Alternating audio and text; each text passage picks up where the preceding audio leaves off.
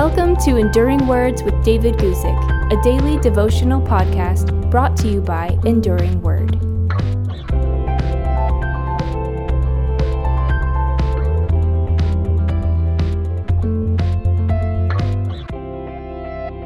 Today I want to read you a verse from Matthew chapter 1 and remind you that you can't save yourself. Here we go, Matthew chapter 1, verse 21, where the angel Gabriel said this to Mary. Here we go. And she will bring forth a son, and you shall call his name Jesus, for he will save his people from their sins. The angel Gabriel brought this dramatic announcement to Mary and told her that she would bear a son miraculously, and that the son would save his people from their sins. The people could not save themselves from their sin. They needed a Savior to come and save them. Some things you should not do for yourself. I read of a woman named Heather who lived in England. When she was 29 years old, doctors said that she had an illness called myalgic encephalitis, which means that she suffers permanent exhaustion. Heather felt that she had the cure for her illness, but the doctors wouldn't do it for her.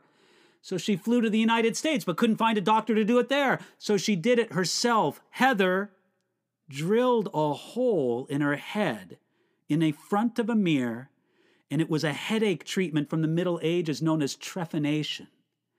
Despite drilling too deeply and nearly puncturing her brain, she said, "I have no regrets. I generally feel better, and there's definitely more mental clarity." Now, if she had more mental clarity to begin with, she would have never tried such a foolish thing. But the matter of our salvation is more than something we should not do for ourselves. It is something that we simply cannot do for ourselves. Sometimes we think we can save ourselves when we compare our lives to those around us. "Well, I'm not nearly as bad as he is," we think. "Surely God must approve of me while he must disapprove of him." On a human level, that's all very logical. But salvation is not accomplished on a human level. It happens on a divine level as we receive what Jesus did for us on the cross. It's as if three men were in a boat in the middle of an ocean, and their boat develops a leak, and they decide that their only chance is to swim for land. So the first man splashes for a short distance. He can't swim, so he drowns. The next man is a fair swimmer, so he swims for a good distance before he drowns. The third man, well, he's an Olympic swimmer, and he swims a far distance, but he also drowns without ever even seeing the land. Now, one made it much farther than the others, but they all perished. It's the same way with trying to save yourself. You may do much better than someone else, but you can't do it good enough to succeed. You need to trust in what Jesus did to save you, because God promised that Jesus will save his people from their sins.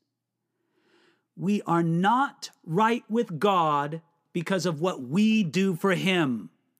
We are made right with God because of what Jesus did for us.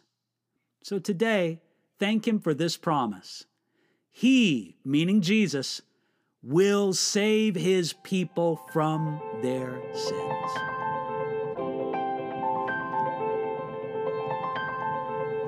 Thanks for listening to Enduring Words with David Guzik. For more information about David's ministry, visit enduringword.com.